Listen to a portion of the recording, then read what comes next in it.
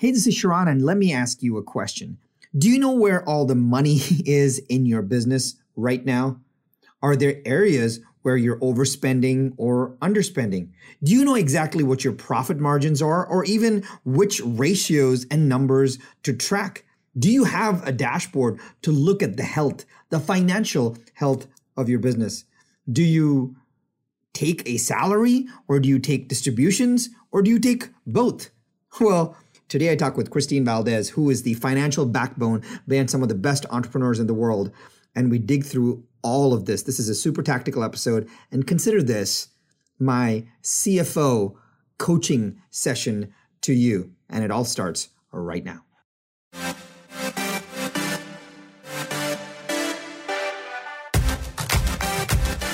One thing is for certain.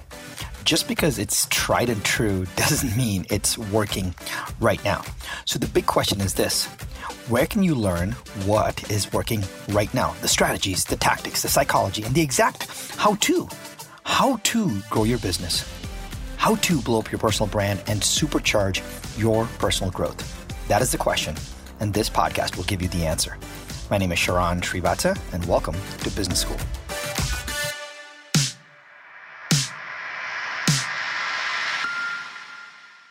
So, Christina, a lot of people don't realize that having somebody actually keep an eye on the money is a really powerful thing in our business. And I know it because you and I got a chance to work together. You were the CFO of our company. So I was like, okay, she's got it, which is awesome. It allows other people to do their jobs really well. So right now in what you do, you get a chance to work with so many entrepreneurs, different business sizes. Right. Where did kind of your fascination for kind of holding on to the foundation of the economics come into play? I think it really comes down to the connection you make with the owners, right? So, you have skills and you're trained to do a certain job and you get a result from it. But once we kind of started working with entrepreneurs and what they were doing and being able to really kind of help them reach their goals, like putting something tangible, it's not like, working for these big corporations, which we used to, right? There's these big numbers and they go up the chain and they're looking at boards, looking at it and all this good stuff. But when you're actually, it's someone's life and blood, sweat, and tears, and they're like, this is where I want to be. This is where I want to grow to. Like, that is way more impactful. It becomes somewhat personal, right? You care about their growth and care about where they want to take their company. Yeah. So what's fascinating to me is entrepreneurs have this amazing capability of doing whatever it takes to not look at the money. Yes. Just like to them, it's like, hey, I've got those metrics on a dashboard. If I just grow more, everything will be okay. And they don't realize. And so I know you see this often where they say, well, we'll just make more. We'll just sell more. Yes. Is that something that you see across the board? And how do you, when you talk to an entrepreneur, how do you talk about that? They're scared, they're scared to kind of look at the numbers. It's not fun sometimes. We have the spectrum. We've had the entrepreneur that's like, it's okay, I'm just going to sell more. It's going to be fine. They've got their fourth Porsche on the books. It's all kinds of crazy stuff that we've seen. And then it all catches up, right? I always say it's all going to catch up at some point in time. If you're not doing things right, it's going to catch up. So we're honest. Like my style is very direct. It's very clear, and I don't beat around the bush. So I lay it out like, hey, your runway is 6 months at this rate. Your runway is 3 months at this rate. You got to make some changes. On the flip side, we actually have some really intelligent clients that love data. We do some analysis. They're like, this is so awesome. This is so cool. And they start making some operational decisions. So I think you kind of have to really learn how to connect, right? Yeah. The person that wants to see the graphs, you got to make the graphs pretty and impactful. The person that loves the data, you give them the data. But the person that needs a real conversation, you got to just sit them down and say, listen, you're going to run out of money if you keep it up. Yeah. Is there, when you start working with a client, and I like that because it always gives people a great starting point. When you're working with a client and you say you're starting a new kind of advisory relationship, what's your first thing that you do? I just start asking questions. I want to get to know who they are. I do an assessment, and it's really just, how'd you start this business? What made you start this business? Where do you want to see this business? So I can get an idea of how they operate. Like, I'd like to say everything that we do is super standardized and it fits everybody, but every owner is different. I mean, you're managing how many CEOs, like everyone's different. So it starts with an assessment, starts with what do you want to see? What are your challenges? And really kind of understanding who they are before we even touch anything. Yeah. Have you noticed that how articulate are the owners about that? Because I've noticed there's two different kinds of, owners, entrepreneurs, CEOs. Yeah. One group has thought so much about their business that they're able to articulate who they are, what they do, et cetera. And so you can get a quick feeling around it. Right. The other is like, they understand their business, but they don't understand how they work. Right. And so how do you, I'm thinking that, yes, the finances is one thing and that at the back of your hand, but coaching them on how to think and be organized is something completely different, right? It is. And it requires a different kind of, skill set. It's almost like you become their therapist. You kind of get in there. And once you get in there, you start asking some questions. It doesn't take much for a business owner to open up, right? Like, well, let me tell you. And they start just going on and on. So once you start gaining their trust and kind of understanding what they're feeling, then you have to find the angle, right? Then I go back to the team and say, okay, this person, he's black and white, he doesn't want, and so we build a team, the right people around that person, or this person loves pretty color, wants the graphs, this person loves car, just kind of really identifying who's who, and then building a team around that persona. Yeah. A lot of what I've seen when I talk to the entrepreneurs is as soon as they can get comfortable with the money, and someone that can see the money, they literally like open every part of their life. Everything. And so, I always say like my CPAs, I tell them everything, right? Because it's almost my responsibility to tell them everything. Yeah, absolutely. And I think it's a strange barrier. I always talk about that. Especially entrepreneurs, they need a money coach, and people are like not telling them what to do with their money, not telling them where to put it, not telling them how to allocate it, but to just talk about it. Correct. And because I'll tell you, I don't talk to my spouse about it's not easy to do the money. I know owners don't even talk to their business partners about stuff because especially if you're not 50-50 business partners, you're like, if I bring up this $100,000 distribution, he's only getting 20. Is he going to feel weird about this? Correct. How can I couch it? Yeah. Can I just send him an email about it? Like it literally happens that way. Mm-hmm. I know. No, it's so true. I mean, likewise, like, when you have to, like, when me and my husband have to talk about financial stuff, I'm like, all right, it's got a nice, good setting here, make sure there's no stressful things around. Yeah. But people, it's hard to talk about, whether it's personal, whether it's professional. And I tell us all the time, like, get somebody in your corner. It doesn't have to be me. It doesn't have to be us. Get somebody in your corner, because to your point, it's the minute you start talking, they say, oh, I want to have this. I want to have this. I want to have this. And then they, A, feel better, right? They've shared it with somebody. B, they put it in someone's hands. So now someone can take what they've just told them and do something proper with it, right? Yeah. Versus if you don't have it, it's just spinning around in your head. Nothing is getting done. It's just, causing this happening, right? Yeah. And you need to think about bigger things. You need to think of other things than, those conversations. So I always say, get someone in your corner. I saw what you wrote about that. And it's so true with anything. Get somebody in your corner. Yeah. Let's see if we can try some tactical stuff. I know there's a lot of business owners listening. And if I'm a business owner right now thinking about, hey, there's a huge opportunity in this world right now where I can grow my business in the most ethical possible way, right? How, if you were kind of in that person's corner, coming in and advising them, first I'd like to kind of talk about, I hate calling it mistakes, but just things that entrepreneurs overlook. What do you see often as either in their profitability, or I know you talk about the leaks often, like what do you see where I'm an entrepreneur, I'm like, what should I be thinking about and seeing if there are any of these leaks that are off that you see often that are in my business? Right. I think the first indicator is really going to be your gross profit margin, right? So someone says, I want to have a $10 million company, or I want a $20 million company, and they get hung up on this top line revenue. But I tell people it doesn't matter what that number is. If you're going into debt every month, if you can't make payroll, if your cash flow is crap, it doesn't matter what that top line number is if you don't have any money. So the first indicator, it really is the gross profit, right? For every dollar that you're generating, how much are you spending, right? Are you bringing 50% home, 30, 20% home? Like, what are you bringing home from that dollar? So let's make it more specific. Yeah. You know, the restaurant industry, you walk in there, you buy a meal, it costs $10. You know, how much did it cost to prepare that? If it costs $5 to prepare it, not bad. You got a 50% margin. But if it costs you $7 and you're only taking home $3 off that sale, you got to fix something. You got to tighten some screws. You got to call your suppliers, call your vendors, negotiate those deals. How many people are standing around when you don't have people in the restaurants? You know, really kind of tightening those screws. That is probably the biggest indicator of how much money you'll have left over in your business. Yeah. And so let's talk about that for a second. So I will wager that I talk to business owners all the time. I would wager that's one of the first questions I ask. Right. Is I don't even ask top line numbers. Right. Right. So I'm like, hey, just talk about. I always say, hey, what do your gross margins look like? And they look at me like you're in the headlights. And you know, I'm like, you got to know just gross margins. Right. And I think it's important for us to know two.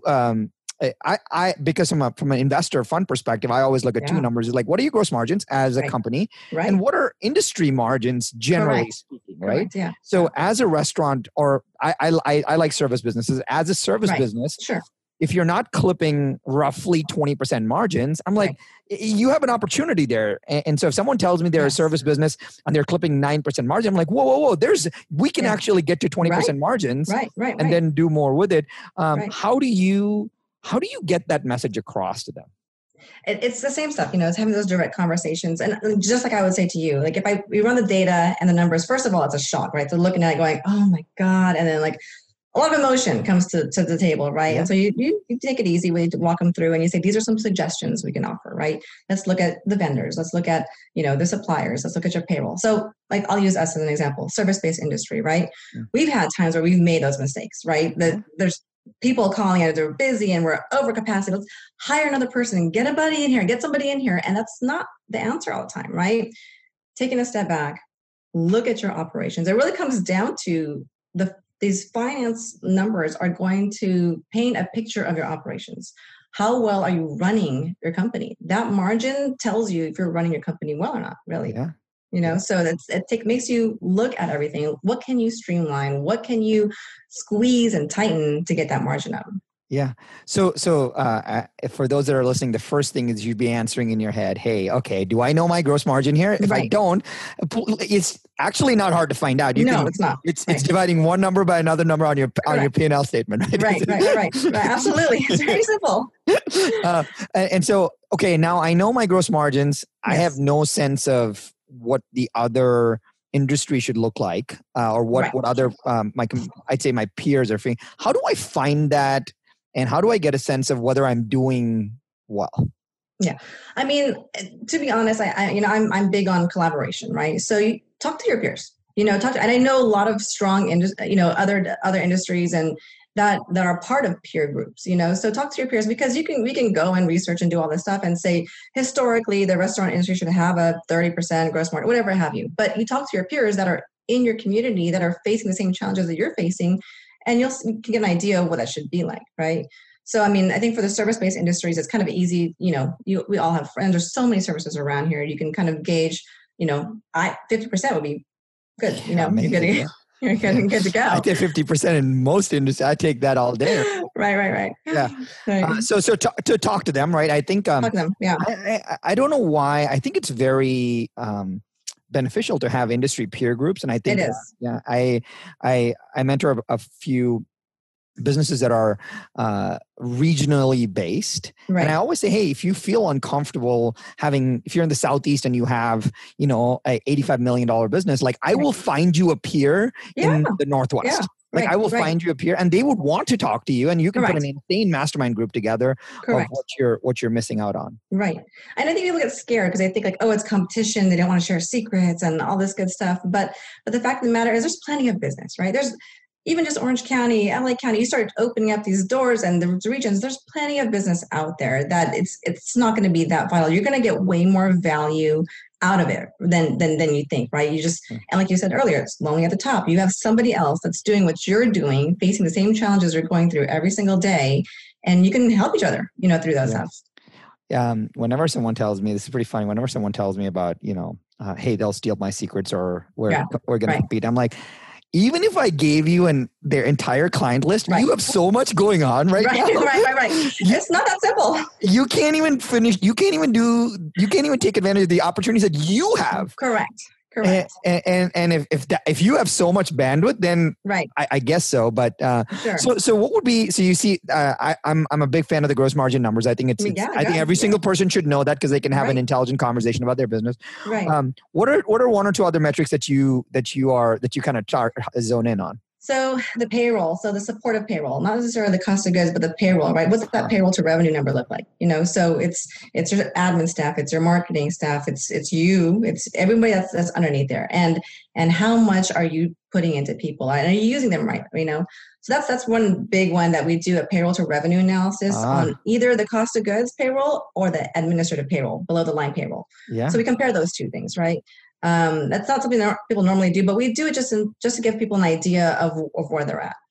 I think that's super cool, and I love for you to talk more about that because now you're saying, hey, how much are my resources actually contributing to my business? Right.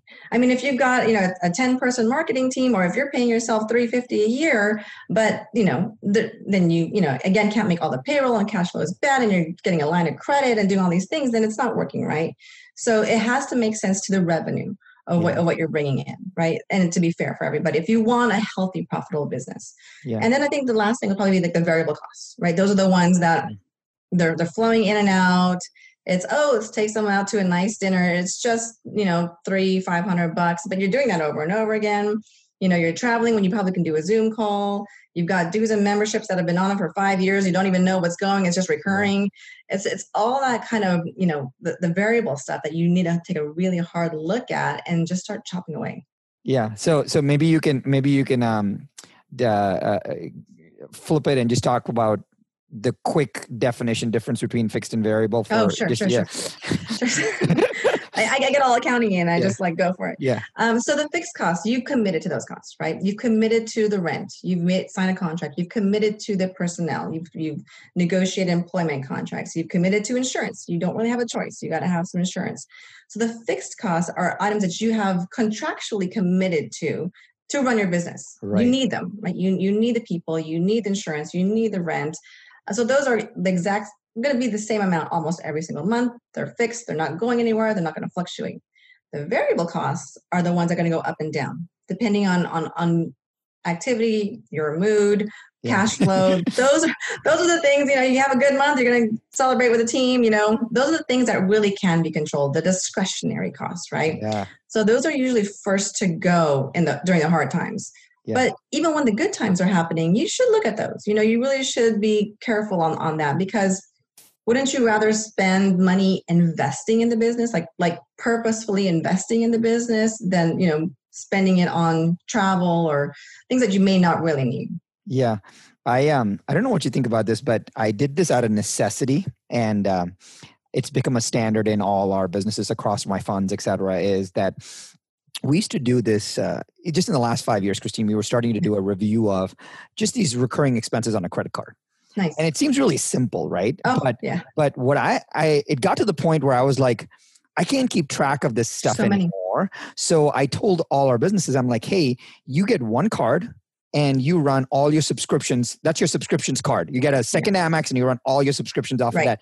Right. And we were recording this around COVID sensitive time. It's the easiest thing to do, because you can literally look at your statement and know which ones you have and which ones you don't. So even on personal finance, even on our household, I run all our subscriptions on one card, because that way I know. Otherwise, it's interlaced with the Targets and the Amazon bills, and you have no idea what's recurring. That's a great idea. I mean, we're accountants, so we run it through the books and everything, and so we run detail and we start analyzing detail. But if you've got an accountant running your books, tell them to print out dues and membership. Tell them to print out software line items. Tell them to print out the line items that are subscriptions, and you'll see. I mean, everything that's in those line items, right? So we do that. We kind of go through, and I did it myself in January pre-COVID. I was like, it was fast and furious, and I had a breath, and I was like, let me just look through our stuff, and I'm like, we're cutting cable. We're cutting the clean. I just cut a few things, and honestly, it was an easy $10,000 for a year. Yeah. $10,000. I was like, what? So, and that was just my personal life. Imagine these multi-million-dollar businesses that have, softwares galore running through, subscriptions galore running through. I mean, just for years, like 5 years, just like on and on and on, taking money. Let's so hopefully that tip helped you guys, because I think that, I think, Khristine, what seems small to us, I think from what I've realized is that as the business grows and things get complex, staying organized is super powerful. Right. And I don't think good advisors can't even make sense of stuff that when you're like, here's my 4 boxes of stuff makes sense. Yes. Yeah. No, thank you. You talked about one thing when you talked about the payroll component, which I'd love to have your guidance on, is even though I've seen a lot of owners and entrepreneurs pretty organized with payroll, pretty organized with, most of the things on the P&L, but they are very the Western world when it comes to their own comp. And so I'd love to talk maybe for a few minutes about owner comp for a second. Yeah, sure. And I see just some best practices around, do I take a base salary? Is that the right thing or is not the right thing? Do I take quarterly bonuses? Is that the right thing or not the right thing? And my third, if you can talk about that, is someone told me that when I started a business that sometimes you have bad months, so I have to write a check. So I'll just write a check and then I'll take a distribution later, right? And so you've seen it. You and I both. I've seen it all. You've seen it. And hey, I've written my fair me too. Yeah, sure. share of checks into the business and be like, oh, it's my business. It'll figure it out. I'm not going to take a note. I'm going to pay AFR, all of that stuff. So maybe those 3 things. Number one, your thoughts around owners taking owner comp, and how do you think about that? How should we structure something like that? Sure. I think a base salary should always be established, right? Because whether it's your business or you sell it, someone has to steer the ship, right? Someone has to be in charge. So, and for the most part, I see people taking some pretty fair salaries. I mean, I've been in some situations where they're a startup and it's like, whoa, you're making how much? But then I think for the most part, it's reasonable, but you should establish a base salary. And then I do believe in quarterly bonuses. I've seen some really, really great owners not only bonus them, but their core management team just on performance, right? Some just, great metrics, looking at that. And then I see the people that just like draw, and then they're hit with this massive tax bill at the end of the year. Massive tax bill at the end of the year. And then they're like, where am I going to come up with $50,000? Well, you shouldn't do that. Yeah. So I do think the base salary is key. The bonuses are important too. But if you take all those suggestions and you also go with your own metric you're looking at every single month. So, so there's your base salary, but they're also drawing sometimes, right? Like, it's an owner expense. It's just run it through. So you don't realize maybe you're taking a salary, but you also have a component here. Yeah. So your 250 or 300 is more like 400 maybe, so and then you don't realize that you're taking that much out of the business. So putting your eyes on it, getting those metrics, they can be simple. They don't have to be fancy, right? Yeah. Getting your accountant to put you 5 metrics you look at every single month, super simple, but look at your number. What are you spending out of the business? And I think that's important. I think you nailed so the 2 things that you that you said really hit home. The first one for me was, hey, you should take or budget for a base salary, because whether you run the business, you need an operator. So someone's going to have to run the business. Someone has to run it. So what is fair comp for that person? And let's establish that. Even if it's below market, let's establish a starting point for that. Right. And I think that's a really good starting point, because now you can say, hey, my business is budgeted for this. Even if I, Sharon, step away, Jimmy can come and run it. And there's comp built in for Jimmy to run a business like that. Right. Which is really cool. The second thing which you said, I wish, if you're listening, please listen to this. Having built and sold multiple businesses, it's a significant pain point, because we have to, especially with a strategic buying, you have to show that X amount of, quote, like you said, is owner distribution or owner comp is below the line, right? It's like, hey, it's car, it's travel, it's Amex bills, it's things like that, which is totally cool, by the way. Like if you and your accountant figure out that's the right thing to do, that's cool. I know our accountant basically told us, hey, anything that you think is an owner benefit, if you will, let's just tag it. Just tag it. And you don't have to like showcase it and just tag it, because I remember, Khristine, when we were going through diligence on a sale that you know about, like we just hit a button, it just tagged all owner benefits, right? And we said, hey, all of this it's an add back into EBITDA. Correct. Very fast. So suddenly you're like, hey, we added back $1 million into EBITDA. You get an 8 to 14x on that. Suddenly you're like, I just made 14 million more on this deal that I would have never made otherwise. Absolutely. I mean, that's a fast add back. So if you're in diligence, you're going to be selling your company, right? First thing is your salary is going to be acknowledged, right? It's going to be acknowledged. It still might be needed, but all those add backs, they add up. I mean, especially the spenders, like people with all the cars on the books, all this, all that comes off the table, and all of a sudden you're like, oh, this company actually can make some money. Yeah. And I also think that the other big part of tagging it is, as we invest in businesses, as an owner, you should know that you have leverage when it comes to that, because you can say, hey, I'll stay for 6 more months or 12 more months in the process, but as part of this deal, I'm looking to continue with this owner benefit. If you don't maintain that, they can literally say, we had a deal with you. The deal was $100,000 in comp for 6 months, wipe out everything else. And said, I've actually seen owners suddenly be like, wait, now I got stuck with this consulting fee and I have nothing left. Right. No, it's very true. And then that comes to awareness, right? If they're not even aware how well they're living off their company, then in that sale, they might be in a worse off situation, right? Because they won't get that full chunk that they were used to getting. They're going to get a buyout, and in their head, they're thinking, well, that seems fair. I was making, $250 a year, but you weren't. You were taking home like $350 because of everything that was coming through the business. Right. So here's a tactical question for you. And I've seen a lot of owners talk to me about this. And so they'll say, hey, Khristine, if I had to get an operator, I'm starting the business from the bottom up. I've been in it for a year. I'm taking no comp.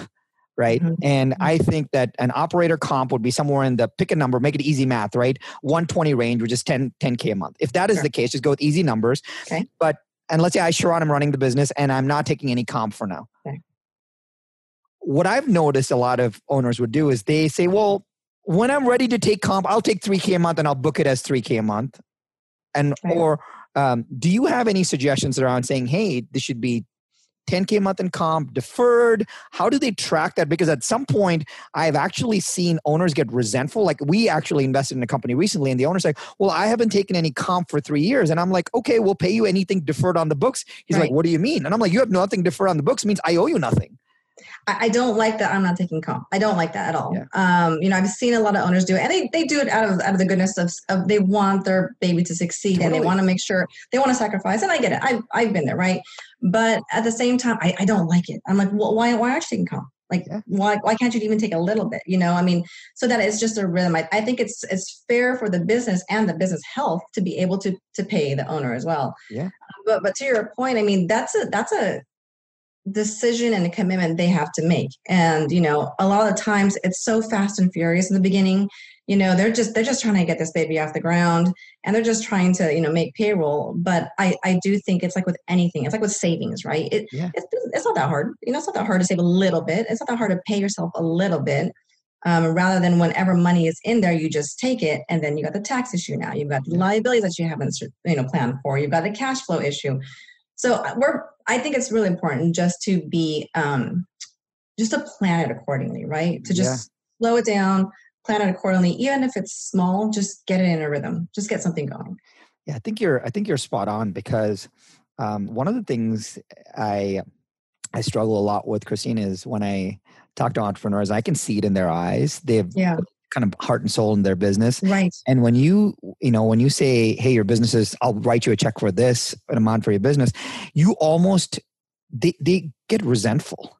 Yeah. And I think that, like, being tired and resentful is an entrepreneur's worst nightmare. Yeah. Because they're like, hey, I should have been taking X amount of comp. If I was taking that, I would feel better. Heck, I'll tell you, I'll be super honest with you. Yeah. I've been in that position where I've taken no comp. Right. And then I can deal with it for a while, and I feel the goodness of my heart. I'm like, hey, here's me being a martyr, whatever. Right. But nothing. And you're like, at some point, you're like, hey, listen, you just get super resentful, and you actually start making, unsound decisions, because you're like, my you're emotional. You're getting emotional about this. So, one, I'd say as you're like, at least account for it, because I think that you can always wipe it out. And number two, there's got to be some record of the work that you did. There does. Well, and it's the founder's fatigue, right? You're there's times where you're just beat down, you're tired, you're trying to make this thing go. But I think, having that little bit of compensation, even a little bit, is a little bit of you earn something, right? You're taking something, you have a little bit of reward. I don't care if it's $1,000 and it's $1,000, right? Yeah. It's something, but that fatigue wears on you, the resentment that you're talking about, the emotion. Now, to your point, you're not making sound decisions on liabilities, big changes, when you're like, I've been grinding for 5 years, I've built 5 locations and 5, when you're so exhausted and burnt out, like you're not making any decisions well, right? Yeah. So it's like you equate it to like your own health. Like how well are you maintaining your own health? That's good. Yeah. So we do this a lot where it's like, let's get a checkup. Let's get a real checkup. How healthy are you? How healthy is your business? So a lot of disciplines of maintaining your health come straight into your business, right? Yeah. Doing things consistently, not being impulsive, making the right decisions, having the right habits, all that good stuff comes right in line. So if you're just even paying yourself a little bit as you go, I think it eases that resentment a little bit. Yeah. And this is, when we go back to talking earlier about this, the kind of money coach idea, right? Yeah. I don't think the average entrepreneur will tell you how much they're taking, how much they're making, et cetera. And I think that like, it's pretty quickly I can figure out from people, that like I have a client who's an amazing business owner, not in the US. And, he says, well, I've spent these last 2 years, as building years, as investment years. And he goes, well, now that we've had some setbacks in the world, it feels like this is going to be another investment year. I was like, hey, think about it a little differently, right? Sure. I always say, like, instead of thinking about this as a year of investment, just say, hey, this was a season of this. This was a season of sowing. And so the next season is going to be a season of harvesting. Right. So when I get a chance, I'm not going to instantly go and reinvest those dollars. Right. Because if you for 18 months keep reinvesting, like that is the only thing you know. Right. You don't know any other way. You don't know any other way. Right. And that's what I've seen a lot of founders do is like, hey, I'm just gonna make the money and put it right back, make the money and put it, it'll get better. I'll get the pot of gold at the end, but you get super resentful, and a resentful entrepreneur is a not fun entrepreneur to be around. No, it's so true. And I can relate to that in so many ways, it's because you're like, it's okay. I don't need anything, but that emotion then bleeds into your marriage and bleeds into your home life and bleeds into everything because you're not fulfilled or super happy in what you're doing. So I think it's back to the health of your business. Like, how healthy is it? And for that example, if you're spending 2 years investing and now we're going through the situation here that with COVID and everything that's happening, some of the smartest ones have not even only been able to stabilize, but really pivot, like really adapt and figure out a new business model or figure out a new angle and still thrive. So I think people kind of threw in the towel, like it's going to be shitty. Like forget it. I just, we'll figure it out next year. Yeah. But no, like, we're still here. We're still alive. There's things moving and grooving. There's still things you can do, Yeah. Talk about just mechanically. I know a lot of business owners, and I actually don't know any business owner who doesn't do this. I know a lot of business owners who invest back in the business. They write a check back into the business. They contribute back into the business, and they say, hey, I'm going to reinvest personal profits, personal capital into this business. Sure. Mechanically, how do you, and I'd say, Khristine, most of the time, there's like no record keeping of it, like whatsoever. I know of big businesses, meaning that have actually they have zero idea where early capital came from, especially like ongoing owner contributions, right? Right.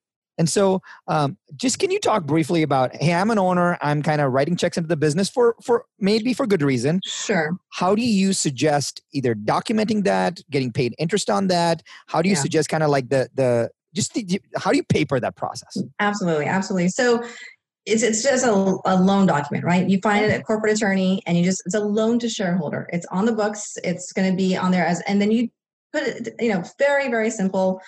We have a few of them on some of our clients. Loan to shareholder documents, they can go up pretty high actually, or loan from shareholders, sorry. And then you just drop in an interest rate. You account for it properly. But that's what it comes down to, just accounting for it properly. Get it on the books. Don't let it fluster or get into equity or something. Put it there as a loan so that you can say it's going to be paid back with interest. Yeah. But to your point earlier about some of these I've seen some big companies too that don't have like accounting. And I'm just like, what do you mean you don't know? Like, so it's fascinating because like I said earlier, get somebody, get a bookkeeper for, $30 an hour, get somebody in there, and look at your stuff, have them give you a report every month, have them give you your P&L and balance sheet every month, have them show it to you and tell you how much you made this month. I mean, it's these small things, but it's going to shift how you think. It's going to shift how you make your decisions. Yeah. I think it's super important, especially because when one piece of advice that I got, and I don't know if you prescribe this or not, is I remember one of our businesses where we were writing checks constantly. Essentially, it was we had $10,000 in payroll. Like I would get a $10,000 check after taxes, so let's call it $7,000, and literally I would tell them keep the $7,000. Yeah. Right. And so end of the year, so I would have a $7,000 monthly loan to the company. And the interesting part was our CPAs at that point were like, hey, Sharon, you should get paid interest. Yeah. So at least have the interest checks starting to come, if not anything else. Otherwise, we don't know if this is a loan. We don't know what this is. Absolutely. That will change it from an investment, an equity investment versus a loan, right? So again, it's so simple, right? You just it's one or the other, and you got to put it where it belongs. But that interest will kick in, and then the interest is legitimate. That's money that you're lending, if you will. Right. And I think the small mechanical things like that are super important to see. Right. Here's another question for you. Taxes? Yeah. We all talk about taxes. So, for whatever doesn't run, I very few things that owners do runs through payroll. Like it's very few things. Sure. And so unless it's their base comp, whatever, but these distributions, they're rich sometimes, and they're like, oh my gosh, I had a big month. They got this big distribution, which is cool. I appreciate that. Fine, yeah. How do you kind of advise your clients on, hey, is it I'm going to write you a $100,000 check as a distribution for this month? Like, put the $30,000 away right now. How do you kind of have that conversation? I have those conversations very quickly, like very, very quickly. If it's something like, oh, I'm going to take the distribution, or I'm like tax liability, okay, so start planning for that. So like it's always at the forefront, right? So our job is to prepare, right?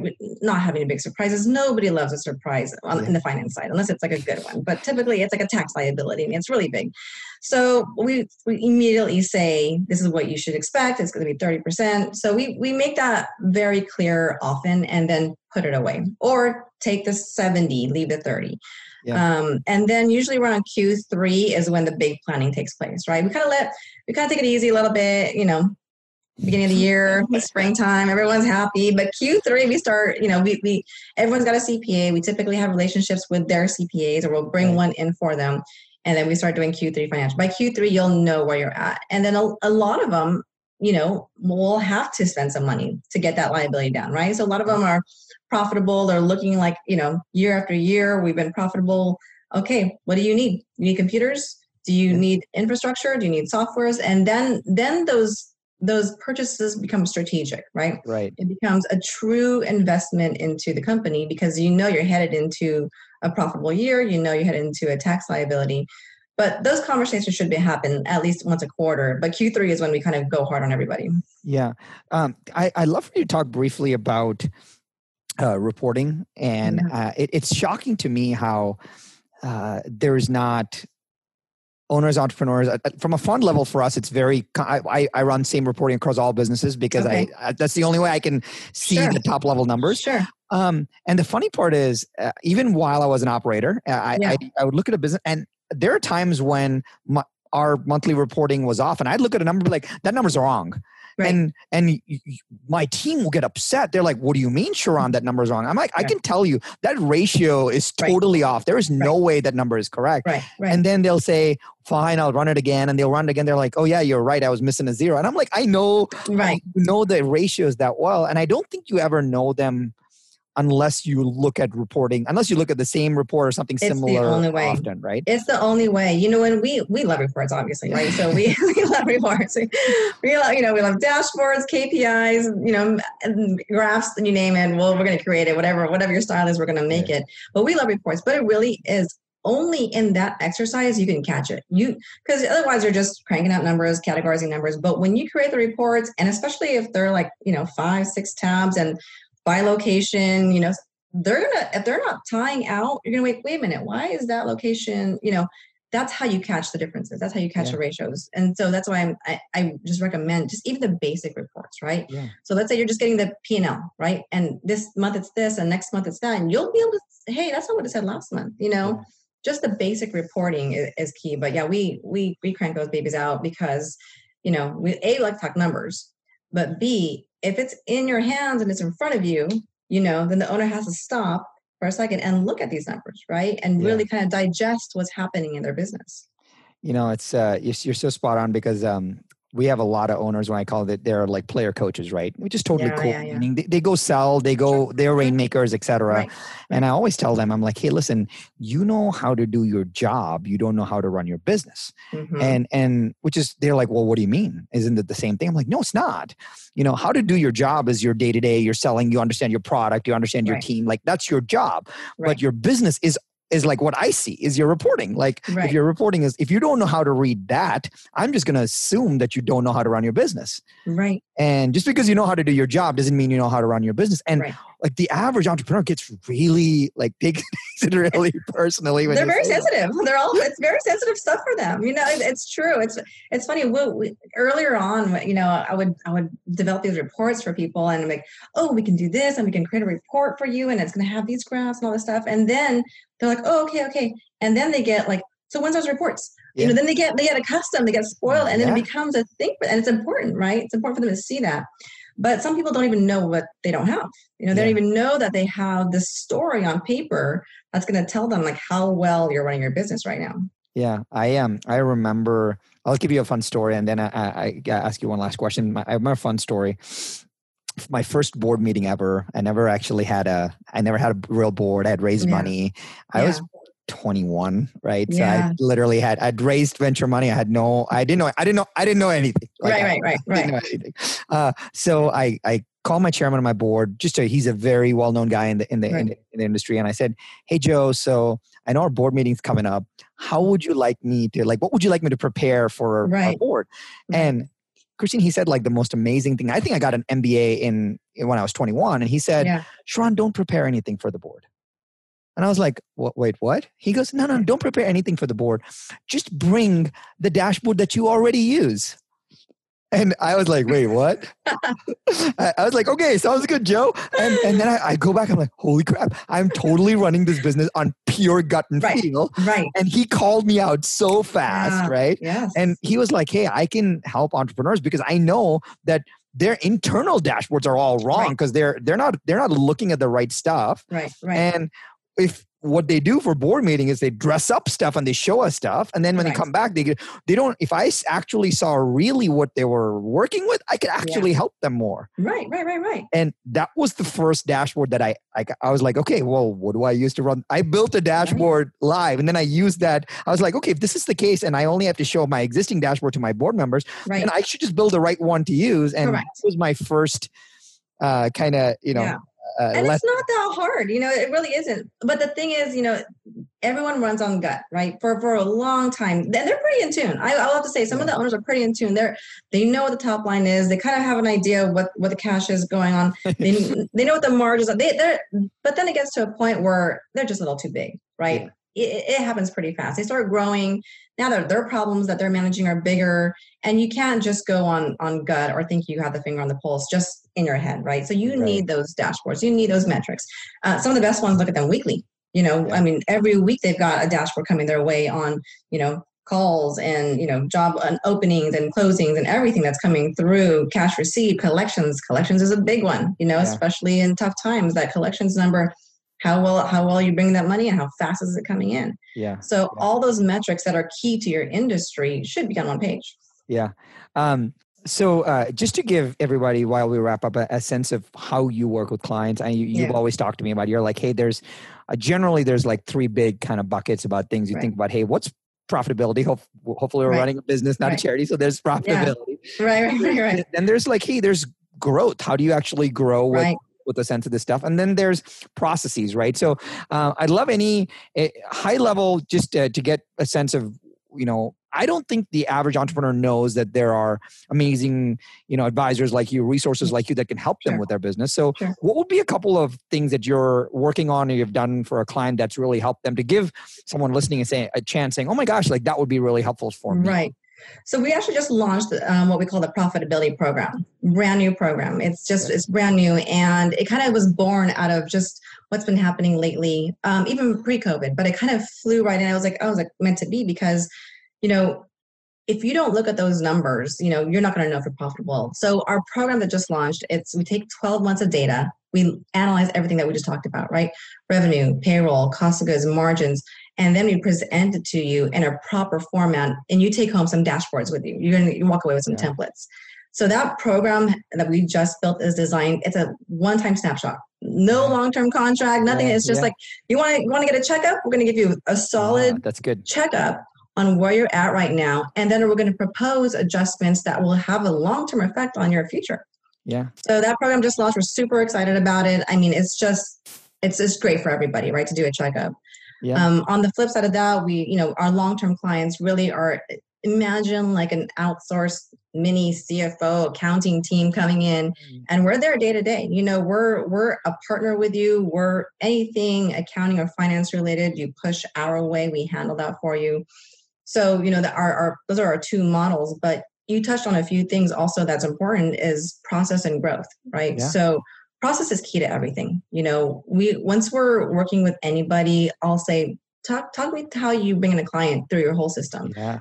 Externally and internally, what does those two processes look like, and where can we automate, and how can we make it faster? And then if they say, well, we want to do this and we want to grow to X, Y, and Z, and I said, okay, well, let's put a forecast together for you. Yeah. So, we have a number of different items that we bring to the table, and it's so customized, right? Everyone's so different. Everyone has different visions. So we bring all these different things to the table depending on what they want, the next year or so. Yeah, I think when you were saying that about the kind of the profitability analysis, it made me think about when you talked about health. It's like the financial blood work, right? You're just doing a little blood work, right? Like, hey, I'll tell you exactly what I see right now. Right. And I did it on ourselves. I'll talk about like our experience. And I realized, hey, we had some pretty crappy months, when we were like bringing on staff too fast and you're spending time training, they're not making dollars on that training time. Right. You kind of take a step back and go, oh, he made some mistakes back there. But I never would have noticed if I didn't stop and look. Right. So it's really is like a checkup. And then we changed everything, how we were doing. Yeah.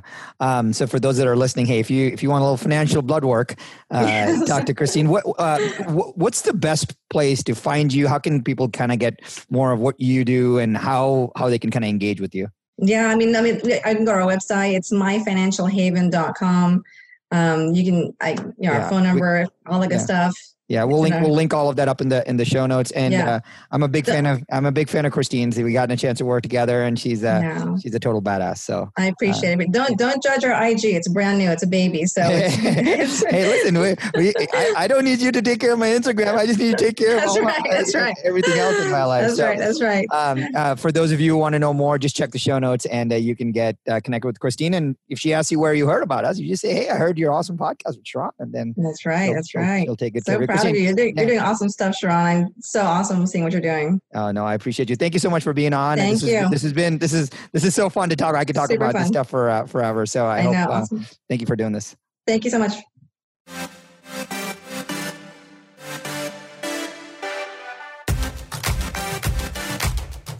Hey, Sharon, I have a cool gift for you. I took some of my best ideas from the last 20 years and created a 5-day MBA. It's quick and action-packed that you can listen to on the go, just like this podcast. And I want to give it to you for free, just as a thank you for listening to the show. No fluff, no gimmicks, just pure actionable ideas for you to use instantly. You can grab it right now at businessschoolshow.com. That's businessschoolshow.com.